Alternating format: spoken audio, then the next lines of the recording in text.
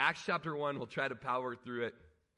And the title is The Ascension, right? The Ascension of Jesus. We're starting out in verse 9. Now, you guys, the ascension is something that is often overlooked and neglected among Christianity. You know, we spend a lot of time on the Good Friday service, which is a really wonderful and great time of remembrance. We have such a celebration with the Easter lilies, you know, and the ham brunch, you know, on Easter Sunday as we celebrate the resurrection. I mean, the resurrection, you guys. Oh, can't say enough about the resurrection. But today we get to spend a little time thinking and pondering the ascension and what a wonderful act it is and how important it is, right up there with Good Friday, right up there with Resurrection Sunday. You know, what we have is so much more than the inspiration of the 1980s movie, The Boy Who Could Fly. Anybody? Nobody saw The Boy Who Could Fly?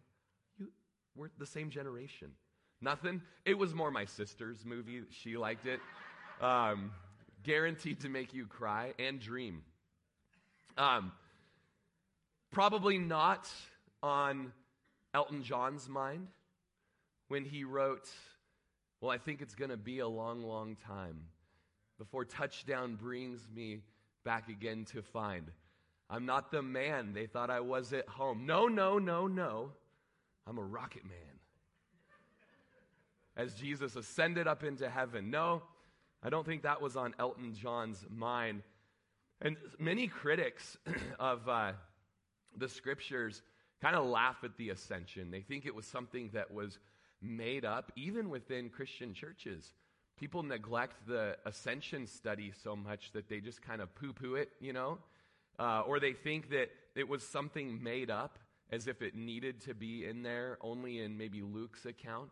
And it was written by Stott. Jesus had no need to take a journey into space.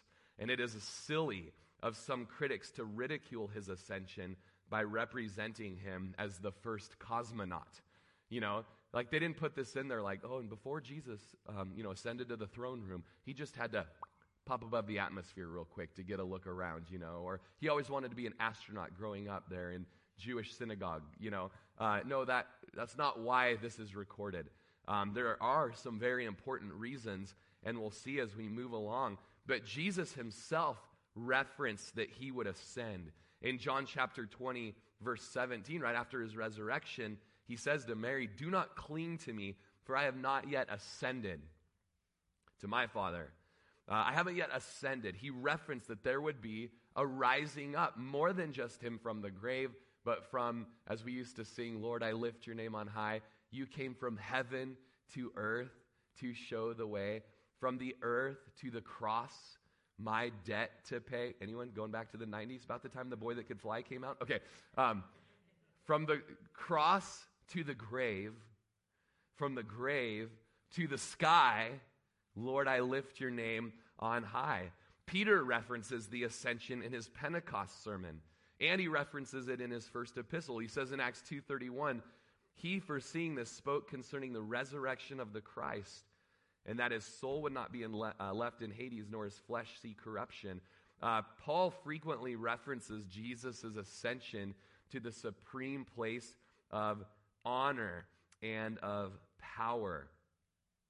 And it's an incredible passage here as we look at verse 9 and get into it. Now, when he'd spoken these things, while they watched, he was taken up, and a cloud received him out of their sight. Now, as he spoke these things, I'm sorry, I'm not going to talk about that today, what he spoke about.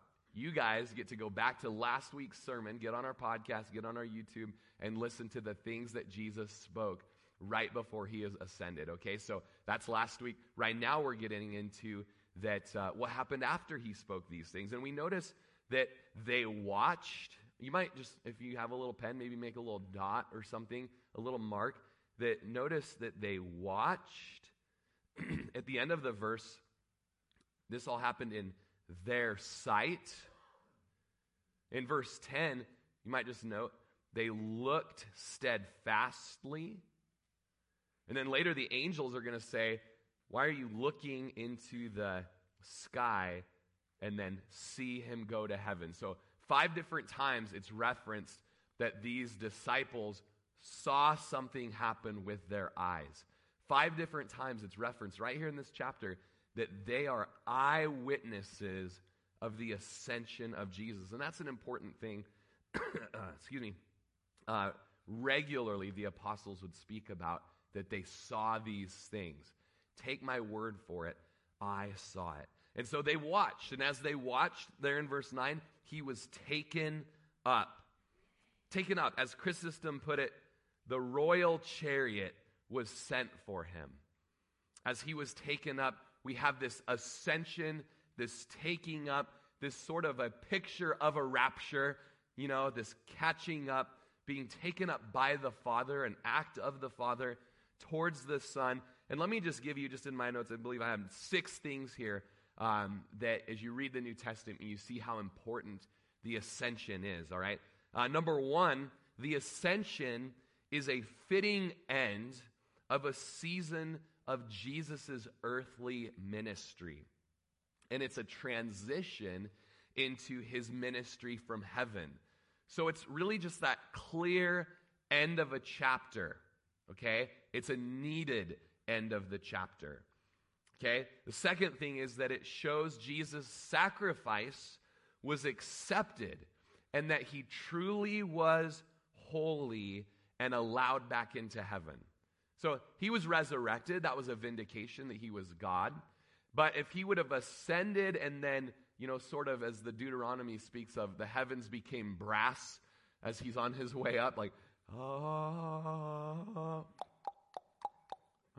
bummer, coming back down to hang out longer with you guys, No, he's ascended up, he's received into the heavenly realm, and it's what is called the homecoming of Jesus. And you guys, this is such an exciting thing. You could only imagine, okay? As Psalm 40 speaks of, the words of Jesus before he took on flesh, that sacrifice and offering you don't desire from me, he says to the Father, but a body you've prepared for me. Hebrews 10 quotes it as well.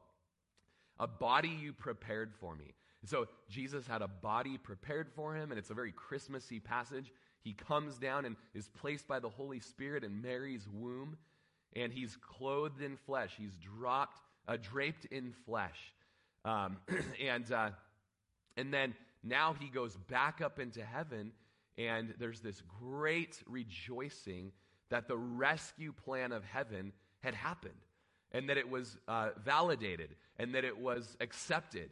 And it's something that Peter tells us, this whole story, this whole rescue operation is something that angels desire to look into. Isn't that crazy? Like, imagine being an angel, okay? You're created by the Lord, you're in heaven, you're flying around with the boy who could fly, and you're like, it's amazing, we both can do this, And your spiritual warfare is happening, you're reading Daniel chapter 10, and there's an epic battle against Michael the Archangel, or against Lucifer and the Prince of Persia and all those things, right? These battles, and you see the fall of Satan, right? You see the fall of Lucifer and all of this stuff, and then you see man and mankind's fall and the sorrow of heaven as God's special possession, who he risked everything to create in his own image.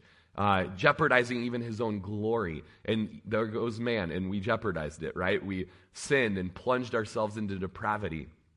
And then what does God do? Angels are probably thinking, he's going to wipe them all out. Let's start afresh. But God, no, who's rich in mercy, pursued us, actually draped himself in flesh and came and lived the obedient life so that he could die a sacrificial death and substitute himself for us so that the wrath wouldn't be upon us, but that we would be redeemed back to the Father. And you're an angel, and you're watching all of this, and you're like, what manner of love is this? What is this? These are things that angels desire to look into.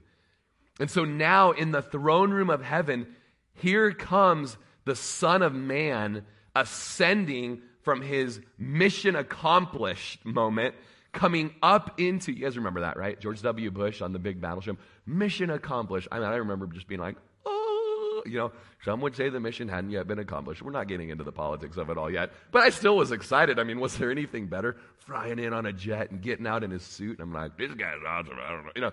All right. Jesus comes in. There's a big banner above his head. Mission accomplished. And the Psalms write about this moment. In Psalm 24:7, lift up your heads, O you gates. Okay, so in heaven, here comes the open gates of heaven. Okay, lift up your heads, O you gates, exclamation point, and be lifted up, you everlasting doors. Someone's coming in, all right? Who is this King of glory? The Lord strong and mighty, the Lord mighty in battle. Lift up your heads, O you gates. Lift up, you everlasting doors, and the King of glory shall come in. And then third day just made it for us, right? Helps make it a memory verse for us. Who is this King of glory? The Lord of hosts. He is the King of glory. Selah. That's known to have been a messianic prophecy concerning the ascension of Jesus after his successful missions operation to redeem us from sin and death and hell. And so we're in that moment in the book of Acts where he's on the Mount of Olives, and I've got a little picture of the Mount of Olives just for you guys. It's a real place. You can go there. Sign up, Israel 2022. Sign up for our Israel trip. You can go with us. We're going to go to the Mount of Olives. We're going to stand right up there where this all took place. So the ascension of Jesus, we're on number 2, shows that Jesus' sacrifice was accepted and he was truly holy, allowed back into heaven. He was tempted in all points just as we are, yet without sin. And so the gates open up and there's this great homecoming, the King of glory coming back. The third thing is that it marks the return of Jesus to the Father, where he's seated at the right hand of the Father, as the New Testament says. The fourth thing says that it places Jesus in a position to make intercession for us. So he's at the right hand of the Father, and now he does his job and his role at the right hand of the Father, as Romans 8:34 says. This is a good thing. Who is he who condemns? It's Christ who died and furthermore is also risen, who is even at the right hand of God, who also makes intercession for us. So the question is from Romans 8, the great 8, right? Verse 1 of Romans 8 says, there is therefore now no condemnation for anyone who's in Christ Jesus. Okay? So if you're here today and you've got just a bunch of condemnation, you just are damned by the devil because of sin that you've done, you got to look to Jesus right now. And he removes all of that condemnation. Okay? There is therefore now no condemnation. And then later on in the great 8:34, it says, so who is he who condemns? It's kind of a rhetorical question. There's no one there to condemn you. Jesus isn't condemning you. He's at the right hand of the Father, and he's praying for you. He ever lives to make intercession for you. I don't have a verse for it today, but it's in the book of Hebrews where it says that now we have a great high priest who is just always ready to come to our help and come to our aid. Okay? The fifth thing that the ascension does is it makes possible the sending of the Holy Spirit in his presence and in his work. And so in John 16:7, Jesus tells us, nevertheless, I tell you the truth, it's to your advantage that I go away. For if I do not go away, the helper will not come to you, but if I depart, I will send him to you. And so we studied this in the amphitheater this summer as we were going through the Gospel of John, that Jesus actually says, you guys, I know this, I tell you the truth. I know it's hard to believe. It's actually better if I go away from you.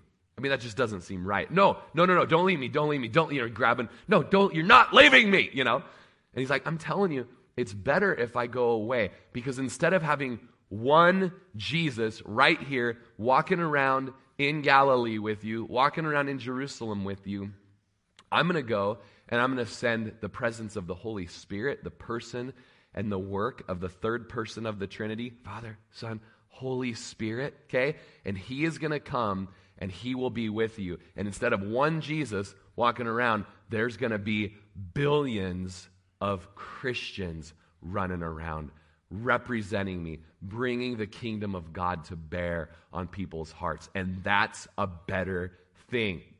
Shh, shh, shh, shh, shh. Okay? Shh. Trust me on this one. It's better.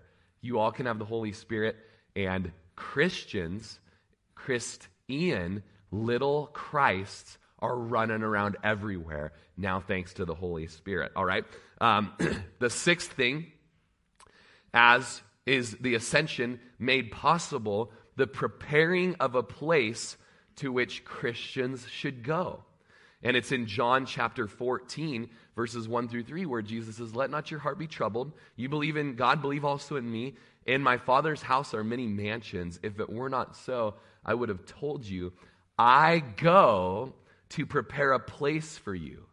And if I go to prepare a place for you, I will come again and receive you to myself, that where I am, there you may be also." And so, I didn't have this in my notes, but I'm going to throw a seventh one in there, just a little bonus one for you.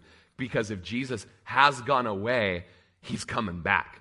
His going away makes it possible for him to come back in glory, and we'll get there in just a second when we hear what the angels have to say. And so Jesus, right now, working to prepare the new Jerusalem for us. One day, it's going to come down out of heaven and land on the earth, new earth, or current earth restored. There's some debate on that. And as it lands on the earth, you're going to see, that's why it took you 2,000 years. Good job. Quite the carpenter, I must say.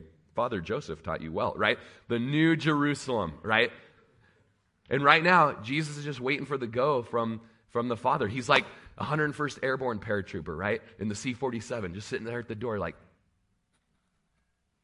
waiting for the jump light. Right now it's red, you guys. Right now it's red. Jesus doesn't know when it's going to be green. But one day, he's going to come back for us, okay? You guys are like, let's move on. Okay, 7 things. All right. Still in verse 9, I think. And a cloud received him out of their sight. This cloud is at one and the same time the vehicle which envelops Jesus and transports him away. And it's the sign of the heavenly glory of God. It's a supernatural, it's a symbolic cloud, it's the glory of the Lord taking him up. And verse 10 says that while they looked steadfastly toward heaven as he went up, behold, 2 men stood by them in white apparel, who also said, "Men of Galilee, why do you stand gazing up into heaven?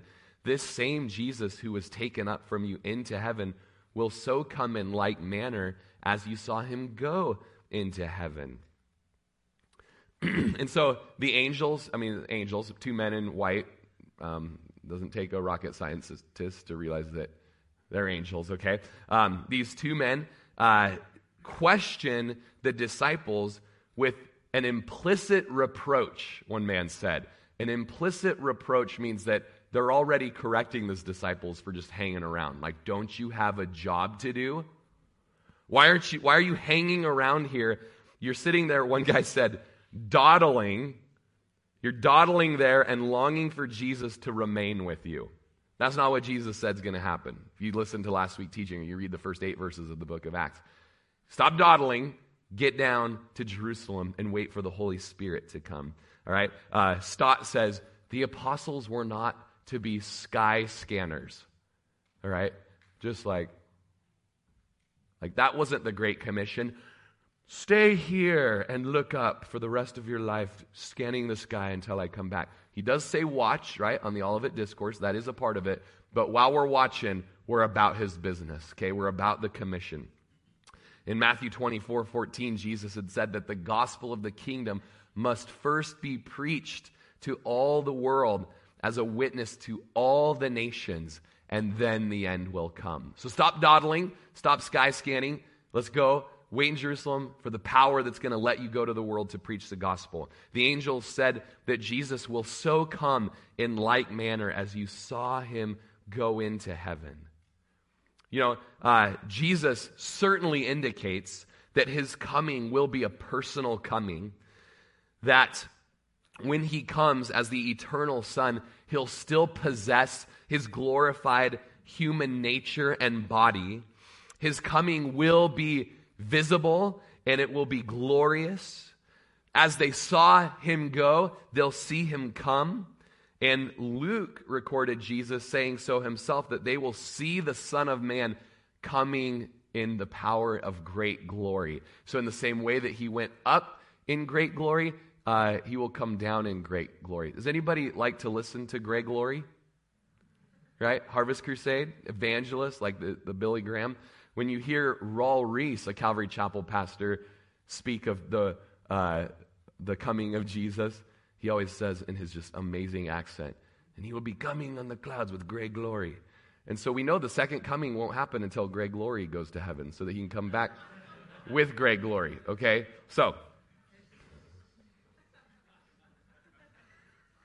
these are the jokes, people. Okay. And so the same cloud that had hidden him from their sight, that had previously enveloped him, and even enveloped him on the Mount of Transfiguration. It's the same cloud that took him. It's the same cloud that's going to bring him back. As one man said, it's the chariot of his coming as it had been the chariot of his going. And yet there's also going to be some important differences between his ascension and his coming. Number one, although his coming will be personal, it won't be a little private audience like it was in his ascension. Only the 11 apostles saw him go, but every eye will see him when he returns. Instead of returning alone as he went, he's going to come back with thousands and 10,000s of his saints, the book of Jude tells us. And I believe, this is my personal eschatology, that we will be there with him, riding on white horses. And when I grew up in high school, I had a wonderful black and white paint horse named Patches, and I will be riding him. So you'll be able to spot me because everyone else will be on white horses, and I'll be on the speckled one. It had like an egg on its side, so you'll know it's me. Okay. And in place of his localized coming, where Jesus says, watch out if people are like, there he is, or there he is, it's going to be like lightning, which flashes up in the sky and lights up the sky from one end to another, and then it will become local as he comes back to the Mount of Olives. And why don't we show that picture again, that beautiful Mount of Olives. There's a couple different pictures that you can see if you just Googled it. But this is just kind of that standard view. If you're standing on the Temple Mount by the Dome of the Rock where the temple used to be, you look across the Kidron Valley, and then you see the Mount of Olives. And up on the Mount of Olives is where he left and where he'll return. Zechariah 14:4 tells us that in that day, his feet will stand on the Mount of Olives. So when he comes back, he's going to land those feet back on the Mount of Olives, which faces Jerusalem on the east. Did you see it? It's on the east side. It faces Jerusalem. And the Mount of Olives shall be split in two. Did you know that about the second coming of Jesus? That when he comes, Mount of Olives split in two. From the east to the west, making a very large valley. Half the mountain shall move toward the north, and half of it toward the south. A couple verses later in Zechariah 14:8, and in that day it shall be that living waters shall flow from Jerusalem, half of them toward the eastern sea, and half of them toward the western sea. So Mount of Olives is going to split in two, and the spring of water is going to come. It's going to flow to the Mediterranean Sea over by Tel Aviv and Joppa, and then towards the east it's going to flow to another sea that is longing for fresh water. Do you know the name of that sea? The Dead Sea. 30 times saltier than the ocean. When we go in November 2022, get signed up. When we go to Israel, you will float in the Dead Sea. There's so much salt, it's impossible to sink in it. You can take a newspaper and read it, okay? But one day that'll be full of life again. It will no longer be desert. It'll be fresh and living water because of Jesus' coming. Now, interesting thing is that Hotel had done a study to build a hotel there on the Mount of Olives, and they found that there's a great landfall there that has seismic activity, and a big spring of water. And so they decided not to build the hotel there because it just didn't seem like a very safe location. And so it just kind of shows that one day, the split will happen. And it goes on to say there in verse 9 of Zechariah 14, the Lord will be king over all the earth, and that day it shall be, the Lord is one, his name is one. The angel implies there in Acts chapter 1, or the angels imply that until Christ come again, the apostles must get on with their witness, for that was their mandate. That was their commission. There was something fundamentally strange about these guys gazing up into the sky. We all have children, and they all do those things where they're like, and you're kind of like, hey, snap out of it. Get back to work, And these guys were just kind of like, you're like, all right, boys, okay. I don't know how long it was. Like, literally, was it 5 seconds? Like, whoa, I've never seen, hey, get to work. I just was trying to enjoy it. I'm sure the angels are very gracious people. Okay, but they needed to get about their commission to go to the ends of the earth. Kind of like us at the muster, right? Let's just stay up here. Our wives won't mind. Glory, glory. It's like, no. Get back down to the valley. Get back down to the mission. It was the earth, not the sky, that was to be their preoccupation. Their calling was to be witnesses, not stargazers. And so verse 12 says, then they returned home to Jerusalem from the mount called Olivet, which is near Jerusalem, a Sabbath's day journey, about a quarter of a mile. And when they had entered, they went up to the upper room where they were staying. Peter, James, John, and Andrew, Philip and Thomas, Bartholomew, Matthew, James the son of Alphaeus, and Simon the Zealot, and Judas the son of James. Confession time. You're going to be very ashamed of me. I've never been able to memorize the disciples' names.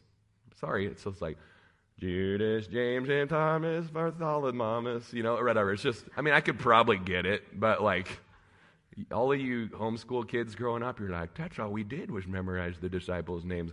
Some of them are mentioned more than others. Some of them, it's like, come on, dude, step it up a couple notches. Bartholomew, who even is that guy? Okay, the Lord saw something in them, but I just always turn to Acts chapter 1, verse 13 when I want to look smart and know the names of the disciples. Okay, verse 14, and they continued there with prayer and supplication with the women and Mary, the mother of Jesus, and with his brothers. And what did they do there? In verses 12 through 14, they prayed for the Spirit to come.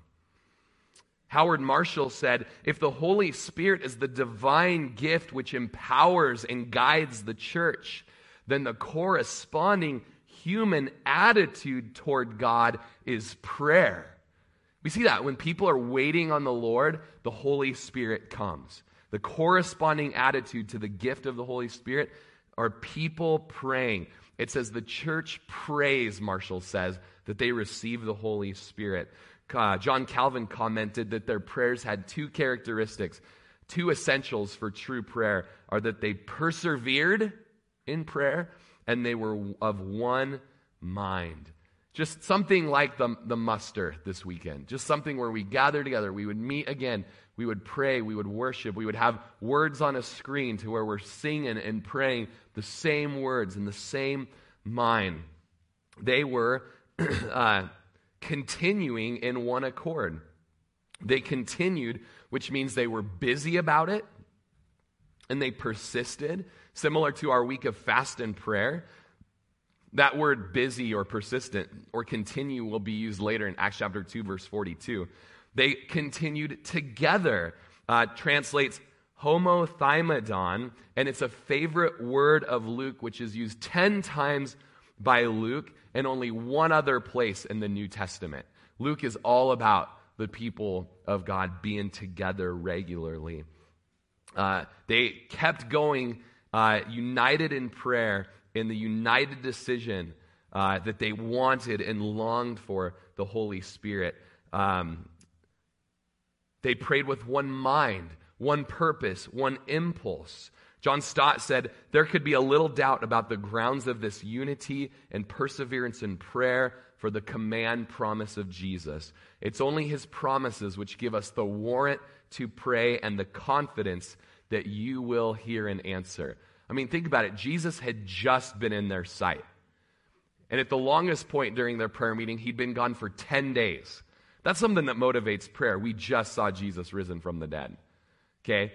And that motivated their prayer. It helped them continue for those 10 days. And he said, go and wait, and the Holy Spirit will come. So what did they do? Persistently went and prayed for the Holy Spirit to come. We're going to wrap up pretty quick on this final part about the appointing of Matthias as that 12th disciple to take Judas Iscariot's place. According to a theologian named Ascension, Luke's purpose here is to show that the apostles, or that in the apostles, the church possessed reliable guarantors of the truth of its message. As Ephesians says, the church is built upon the foundation of the apostles and the prophets. It's not so likely, Ascension says, that we are to see here information about how the leadership of a church should be organized, but just a description of how they were. And so let's look at it. Verse 15. In those days, Peter stood up in the midst of the disciples. It seems he was one of the leaders of the disciples. In Galatians, Paul says that Peter and James and John were perceived to be pillars of the church. They were leaders among the leaders. And altogether, the number of the disciples, the names, were about 120. Now, I don't know. I'm not going to say we have 120 in here. We had 105 at the muster last night. But imagine something like this in Jerusalem, where we would be praying and waiting on the Lord when the day of Pentecost happened. So it gives us, being a small church has its advantage, right? We can feel a little bit of something like this as we... Did you hear the voices when Johnny led us in worship today? It was so neat at the muster last night.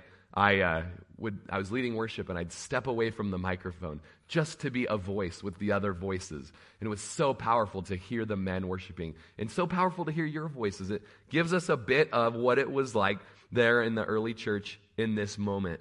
120 Jewish men was the number that was required to establish a community with its own council.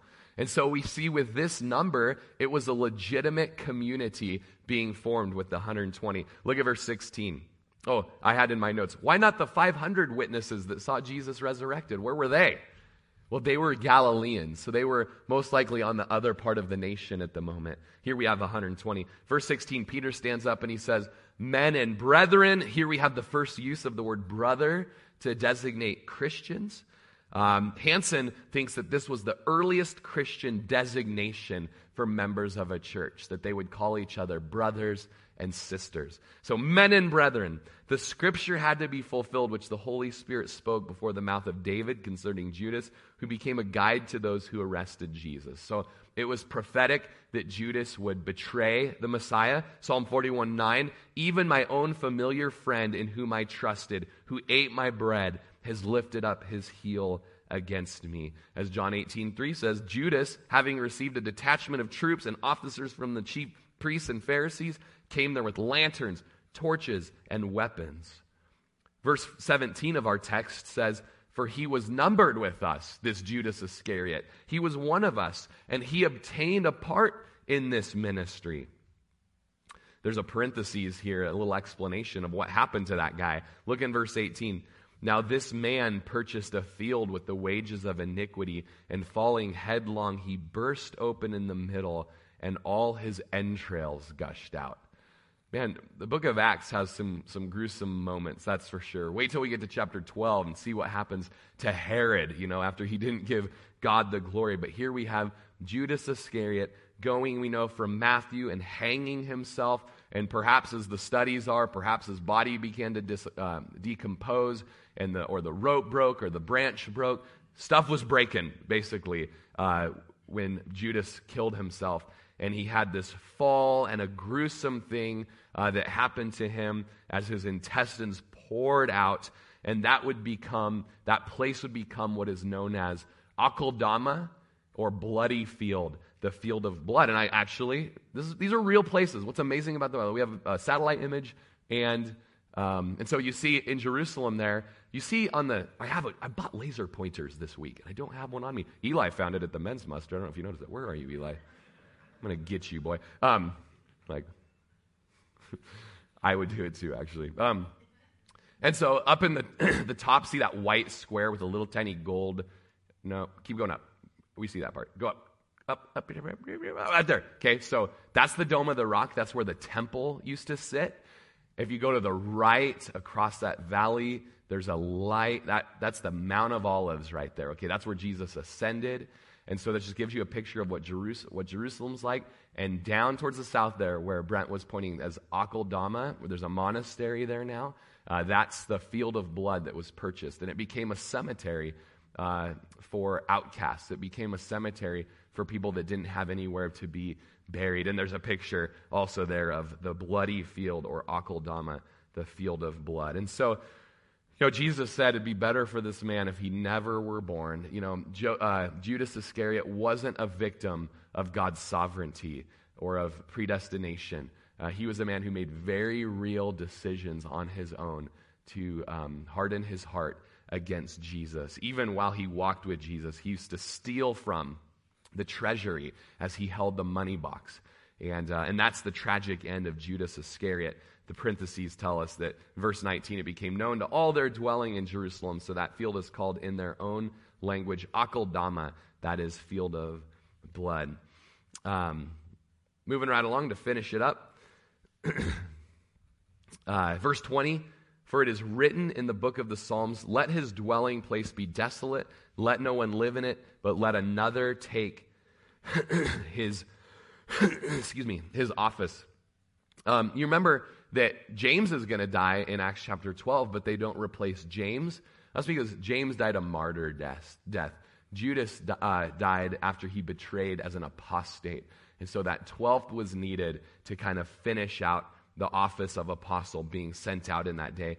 Verse 21, therefore, of these men who've accompanied us all the time that the Lord Jesus went in and out among us, beginning from the baptism of John to that day when he was taken up from us, one of these must become a witness with us of the resurrection.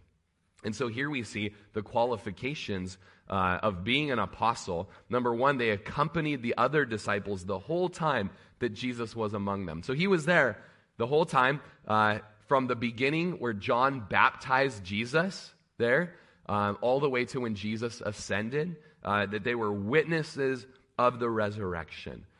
And so that it could be said, as Acts 2:32 says, when they're preaching, they were able to say, this Jesus God has raised up, of which we are all eyewitnesses. So this new guy, whoever it was, had to be there with John the Baptist when he baptized Jesus, had to have witnessed the resurrection and been there from beginning to the end. And so they proposed to Joseph, called Barsabas, who was surnamed Justus. We'll have the worship team come on up. And Matthias. So we have Joseph, whose name means son of the Sabbath, Barsabas. But in Latin, it was Justus. Justus was his name. Nothing further is known about Justus, although there was a legend that he drank poison and lived. And then we have Matthias. So you've got a guy with three names, Joseph, Barsabas, Justus, and you got a guy with one name. Who's going to win? Three names, one name, all right? The Lord picked in verse 24. They prayed and they said, you, O Lord, who knows the hearts of all, show which of these two you've chosen. This incredible name for God here is the knower of hearts. You are waymaker, miracle worker, knower of hearts. Right, throw it in there, okay? He's the knower of hearts. And you know which of these two you've chosen to take this part in the ministry, verse 25, and the apostleship from which Judas by transgression fell, that he might go to his own place. And so they cast their lots, which was a common Old Testament practice to determine the will of the Lord. And the lot fell on Matthias, and he was numbered with the 11 apostles. And you don't see that after this point, that casting of lots, after the Holy Spirit was sent. Some say that because they did that, they picked the wrong guy. They shouldn't have cast lots. They should have waited. Maybe it should have been the Apostle Paul. Paul wouldn't have fit the criteria that we read of here by Peter. But there's some disagreement. Barnhouse thinks, that there was a mistake in picking Matthias. John Stott, nope. I mean, this is a guy. He filled the qualifications, and he went on to have a ministry, and that's that. So wrapping up chapter 1 of the book of Acts. Can you believe it? You guys are like, yes. Okay, that was brutal. All right, let's stand together.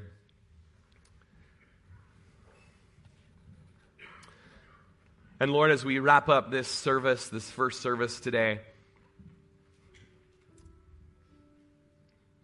we celebrate the Ascension. Or we want to make it a holiday, Lord, Ascension Sunday, Lord, where we celebrate not only the crucifixion, the resurrection, but the ascension. We know that heaven still celebrates the work that you did. Heaven still has the songs about you redeeming us from every tribe, tongue, nation, and people. And there you are at the right hand of the Father, with the appearance of a lamb who was slain. And Lord, let us live this week with faith in our resurrected King who's resurrecting me. Let us live this week with hope in the promises that even though you ascended and went away, you didn't leave us alone. You sent the Holy Spirit. Maybe for you today, it's your first time back at church in a while. It's your first time to church maybe ever. It's your first time ever hearing this stuff. And the Lord in His goodness has brought you here today to know the hope of heaven. That Jesus came and lived a perfect life to take the place of you who has lived a life full of sin. That if you would just trust in Him and His sacrificial death on the cross, you would have your sins atoned for, and the wrath of God would no longer be upon you. If you would believe in Jesus today and put your trust in Him, you would have the hope of the Holy Spirit. That you wouldn't feel as an orphan anymore, but you would have the presence of God in your life. And you can look up to the sky and watch and wait for Jesus to come back, while simultaneously being about His great plan for you to be a part of the mission of God. So just right now where you're at, just in the simplest form you know how, just pray to the Lord and just say, Jesus, save me. I want to be a part of your kingdom. I want my sins forgiven, and I want to live for you. And those of us who have been with you and put our faith in Jesus, we'll also celebrate that Jesus is coming back. But before He does, He's mindful of us. He's praying for us. And He's the one who gives out the Holy Spirit in good measure. So let's rejoice in that today as we close in song. Go ahead.